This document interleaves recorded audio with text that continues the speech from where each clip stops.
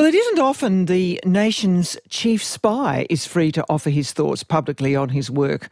Officially, he's the Director General of ASIS, the Australian Secret Intelligence Service, but as you'll hear, Paul Simon would prefer there was more of this public disclosure. During the week, I recorded a special interview with him in Canberra alongside my colleague from ABC News, John Lyons, who's Global Affairs Editor. Mr Simon will retire after his 5-year posting finishes next week. In the same year, the agency, our version of MI6 or the CIA, in the same year it turned 70. It reports directly to the Minister for Foreign Affairs. What do we expect as citizens from the public servants who manage agents in the field to alert us to dangers to our national interests? As this turbulent century unfolds, posing shifts and threats we'd barely imagined, how does this agency fulfil its duties properly in a time of social media and changed expectations, among other things? Paul Simon came to the job 5 years ago after a distinguished career in the military, where he rose to become Major General. In our interview, we covered a lot of ground, external and internal challenges, issues like recruitment, posed very interesting dilemmas, as you'll hear. And it was very good to welcome Mr Simon to the ABC's Northbourne Avenue studios. Thank you, Geraldine. Thank you. How will you look back on this 5 years of yours at ASIS?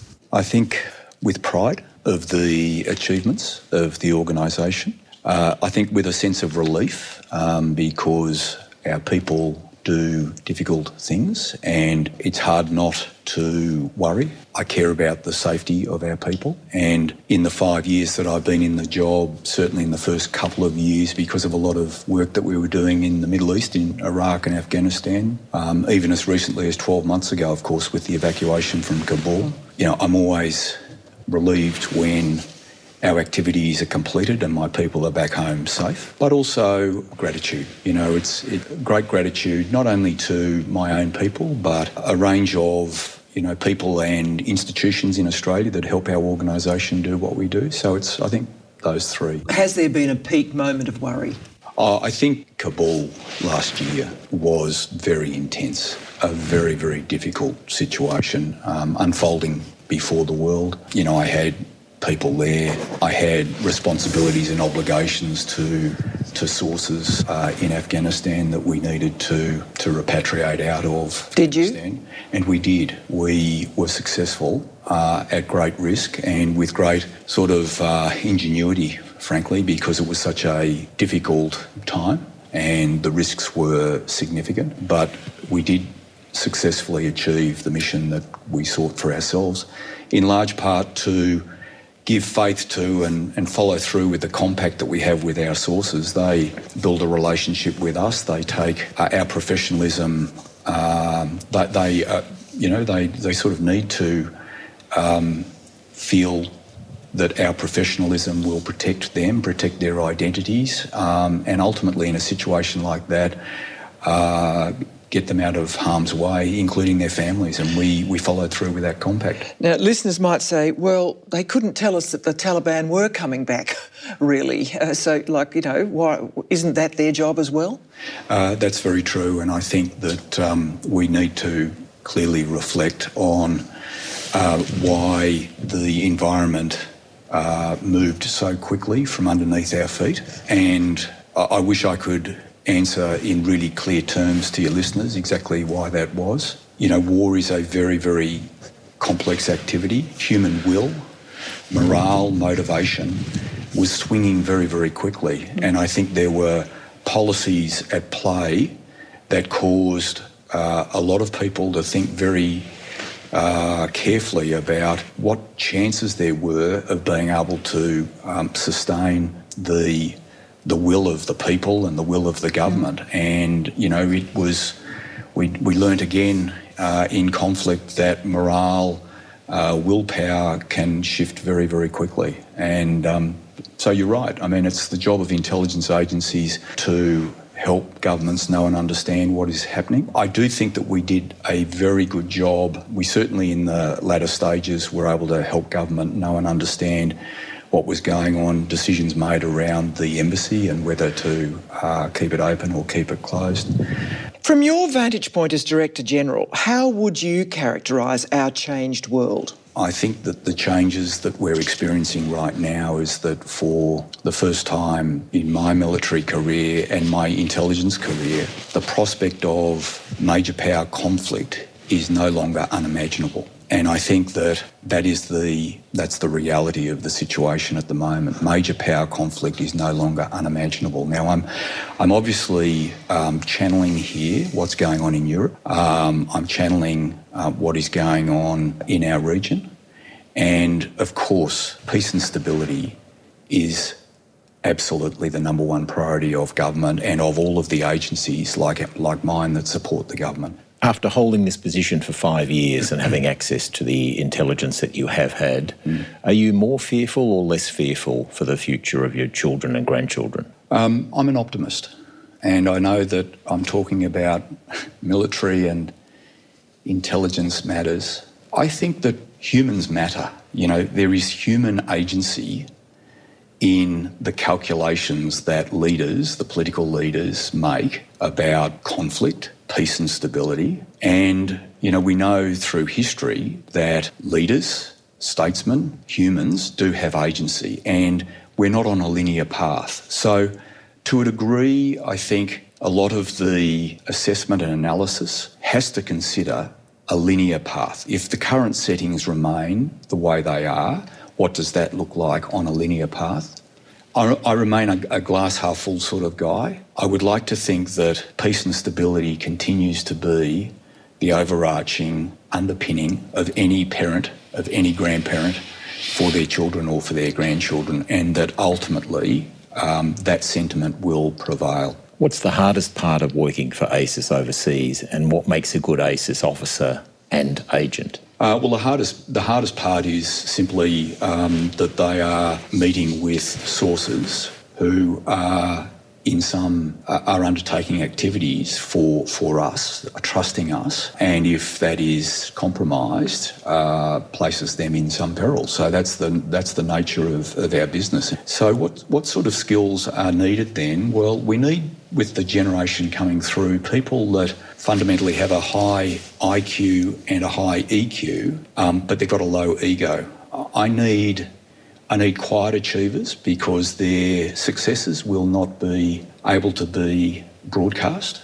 They need to be comfortable in their own skin. They need to be balanced. And I said low ego, just sort of quiet achievers. It's interesting because this generation coming through, and I have tremendous young men and women coming into the organisation, but we do screen them for issues like to what extent social media and the centrality of their identity and personality is the focus of their social media interactions. And I think we all make choices in life, but there are a lot of young people who use social media and social media platforms to make a statement about themselves. It's all about me. I am in the centre of the universe, and I'm going to use these platforms to tell everyone, my life story. That doesn't work for the sort of people that I need. I want people who use social media because it's such a rich medium for learning around a diversity of issues beyond just your work, and being a better person and a better balanced person, and being able to weigh a whole range of competing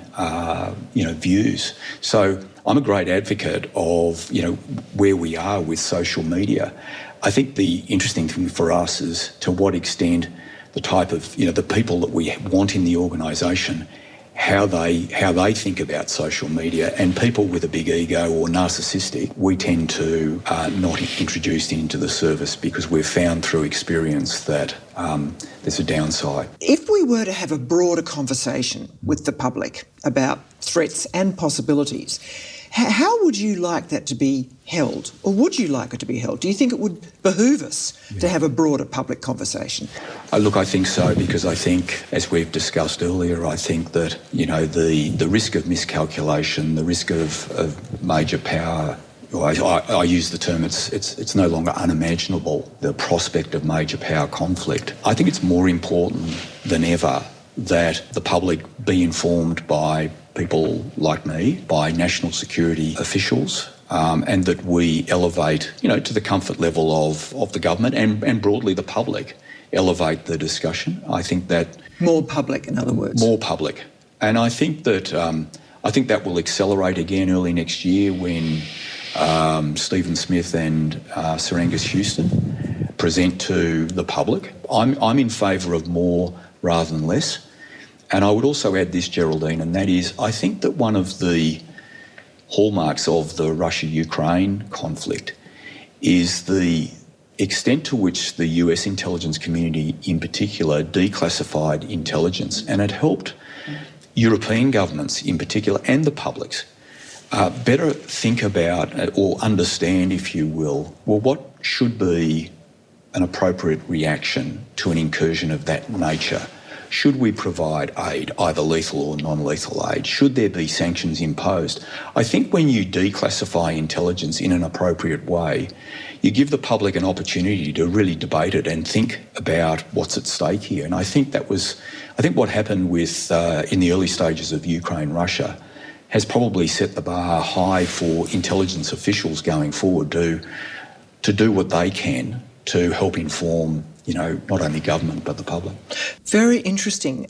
I mean, that whole social licence to operate, of course, is terribly important. And I have to ask you the question about whether it was challenged by the whole issue of the East Timor Witness K. Bernard Collaery case, which is only really settled earlier this year. Now, if I can quote to you Gareth Evans writing just recently in the Saturday paper about this, having been in charge of ASIS in the past when he was Foreign Minister, what is required from intelligence agencies, senior officials and their ministers in sensitive national security matters is above all balanced judgment, and that seems to have gone spectacularly missing in this case. Now, that's before your time, I know, but do you think it has done your reputation harm, your agency's reputation harm? I think the issue that has really come to the fore, and I'll speak about, I entered the fray, as you say, this happened before my time, but I'd make this comment to you, Geraldine. Firstly, I am a great believer in open justice. I also hold statutory responsibilities, also in law, that it was designed from our formation back in 1952, but strengthened and clarified by Justice Hope in some signature work that he did in the 70s and 80s. And so really what we've been seeing play out in the last couple of years in this particular matter is this balance between open justice and between government's responsibilities for security and national security.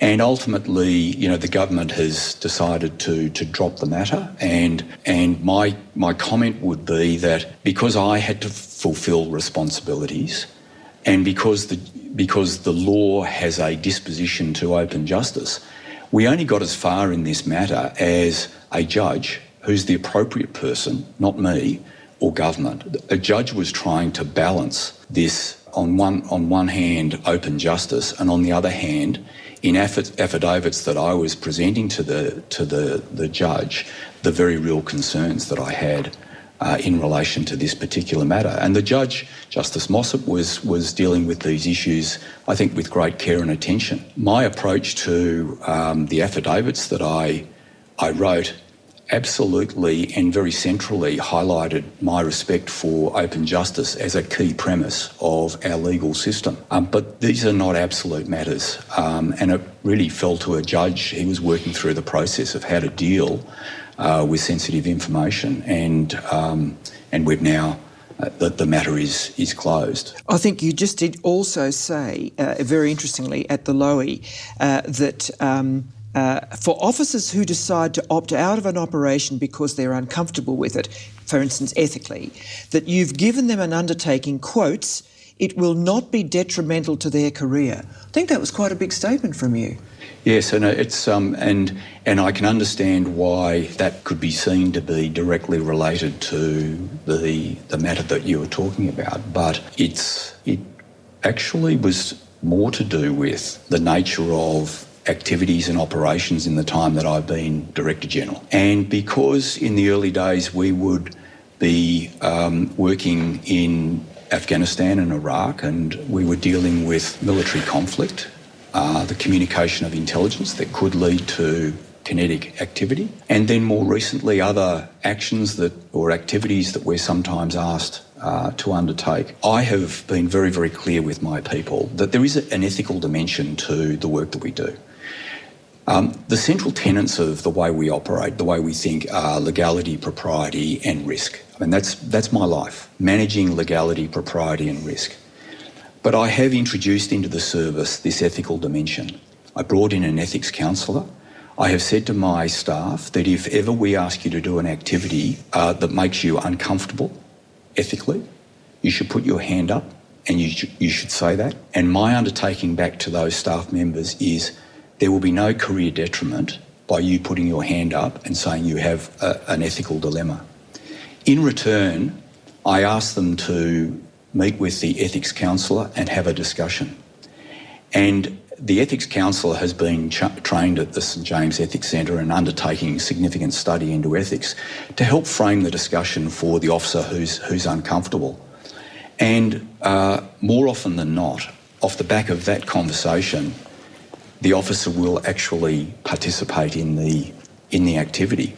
They've had that opportunity to actually think through and understand, if you like, the relationship between what's being asked of them and ethics, both historically, the philosophy of ethics, and contemporary ethics, and how to frame it in your mind. So we've put quite an investment and an effort into this. Locus of power, this phrase you've used several times. Can you just help us understand a little more what you mean by that? I mentioned earlier on this idea of human agency. Humans matter, leaders matter. So the concept is very much, if you accept that premise, then leaders, the political leaders, the economic leaders, the military leaders of those countries is of interest to us. As much as the defence materiel they might have, for instance? Yes, well, in many ways, the material that they have, the equipment that they have, the capability is relatively easy these days to determine. And there are any number of open source institutions, think tanks and the like that produce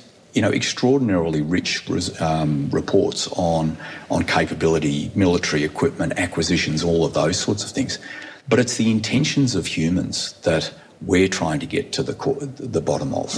The calculations that have been made by leaders really matters. I just finished reading a book called Abyss by Max Hastings, a historian. It's fascinating. It goes back to the Cuban Missile Crisis of 62, and the human agency really, really mattered. What Khrushchev was thinking about, what Fidel Castro, what was going through his mind, and same with John Kennedy and the counsel that he had, and the individuals even around Kennedy. That story, it's such a rich history. So humans matter. The capability unfolded before the Americans as they saw missile systems being brought across the sea into Cuba, but it was actually what was happening in these councils of state around leaders and their thinking and the degree to which they were going to roll the dice, which sort of to a degree Khrushchev was doing. And that's why you have to try to have people close to the locus of power. Indeed. So that's judgment, absolutely writ large, isn't it? It is judgment, and it's an activity that requires careful deliberation. It is designed, I talked before about, with all of the engagements and activities that we do, we think about propriety or legality, propriety and risk. And in the risk space, the way we manage our risk is that in building any relationship, obviously it's in our interest to reduce the risk to a point where the benefits outweigh the risks. But there are situations where we look at a particular instance where actually the risks are higher than the benefits, and we won't proceed on that basis. Because you could be fed false information, couldn't you? Absolutely, yes. So we have to validate, and we have to go through a process of validation. And if we feel that or it's become clear through other techniques of validation that we have in the intelligence community that that this individual might be narcissistic or might be the type of individual who feels that with this relationship he can build himself or herself up to be something more than they are. We have psychologists in the organisation. We use a whole range of techniques to understand motivation and to understand if you like, the integrity of the relationship that we're putting together here. From what you've seen sitting as Director General, do you judge that the world's democracies are under threat, or are they using the very intelligence sources you're describing to, in effect, reposition themselves quite effectively against autocratic regimes? That's a really good question, Geraldine, and I've said earlier that I'm a glass half full person. I think that democracies, the richness of democracies is that they can adjust over time, and I think that that is underway. I think that democracies, and we know the sayings about sort of the most complex, most clunky, most difficult type of governance that you can have, but frankly, who would want to live in a better country than ours, and who would want to extinguish the sort of freedoms that we have? But it has great powers of adjustment, and I think that because of the nature of the security challenges right now, political leaders in democracies are seeking to build a better understanding and a rapport across the board, across government and with nations, of understanding the challenges that we face, and I think that's terribly important. I think, of course, if I was the intelligence chief of many other countries, I wouldn't be sitting here talking to you. I wouldn't have the accountabilities and the governance that sits over me with the Inspector General, with my responsibilities to the Minister, to the Parliamentary Joint Committee of Intelligence and Security. There are many, many countries that don't respect the type of checks and balances that we have in our system. And so there is a competition underway, and it will continue, I think, to get sort of starker and starker. Do you? I do. But I think that at the end of the day, people's desire for peace and stability, I think leaders' desire for peace and stability, and I think democracy's ability to be able to adjust its settings, to be able to deal with the challenges of the time, still leave me with a glass that's half full. In your assessment, having run ASIS for 5 years, how serious is the security threat to Australia from China? You've singled out China, and I'm not going to single out any one country, but I've just explained, I guess, the richness of democracy, the powers of democracies to adjust. And I'm not sure whether China, Russia, North Korea, a number of countries have the capacity to be able to adjust in the way that we do. I think that, sadly, intelligence officials in those sort of countries will say what they need to say to retain power. I think the sort of truth to power that we encourage in our system should be sustained and is an important component of the way that we can adjust as democracies. So, I wouldn't single out China, but I would say there are two very stark sort of systems at play here, some very autocratic systems where, the architecture of intelligence communities, of national security institutions is very, very vastly different to what we have. Obviously, though, China as our major customer is of interest to a lot of Australians. It's also, a troubled relationship, has been for some time. Yeah. Do you think Australia can get to a footing where it has a good relationship with China without jeopardising any of our values or interests? I think that, it comes back to human agency, doesn't it? And the centrality of leaders to adjust settings. I think that for all the right reasons, 10, 15 years ago, the Australian public, the Australian government was very optimistic about its relationship with China. Business, very, very optimistic, and they had every right to be. We were the beneficiaries of that relationship with China. What's changed? Well, humans have made calculations that have changed the nature of the relationship. So can we be optimistic? Well, again, the crystal ball is opaque on that front, because at one level on a linear path, it's hard to be as optimistic as we were 10 or 15 years ago. But I don't think these issues follow linear paths, and I just hope that, for our children and our grandchildren, we step off a linear path. And when I say we step off, I'm talking, globally, the relationship between many nations, place a little bit more emphasis on peace and stability. After a 42-year career in both the military and ASIS, what do you think is the likelihood that in the next 5 or 10 years Australia may end up in a war with China over Taiwan? And would Australia, do you think, automatically join if the United States did? Well, on the latter question, I don't think anything is automatic. I think it's always got to be put in context, and and at the end of the day, an Australian government will always act in the national interests, Australia's national interests, and I think everyone knows that. Any political leader from any nation state in the world knows that ultimately they'll act in the nation's interests at the time. So I don't know is the answer to. I don't know the answer either to either of your questions, John, because these suggestions that these things are preordained, they're not. There is ample licence for leaders and humans to make a difference and to step up and to change the sort of paths and the settings that we're on. And I guess that's been my message today, is that I hope that happens. Well, look, thank you very much indeed for speaking to us. It's been fascinating to hear that overview from somebody in your position, because we're not used to that. So thank you very much indeed, Paul Simon. Thanks, Geraldine. Thank you, John. Thank you. Paul Simon, the outgoing Director-General of Australian Secret Intelligence Service, ASIS, together with my colleague John Lyons, and very much welcome your feedback. Thank you. Well, up next here on Saturday Extra, a Russian language news startup which provides a service to those seeking to leave the country. ABCRN helps you understand the world. Find more of our stories on the ABC Listen app.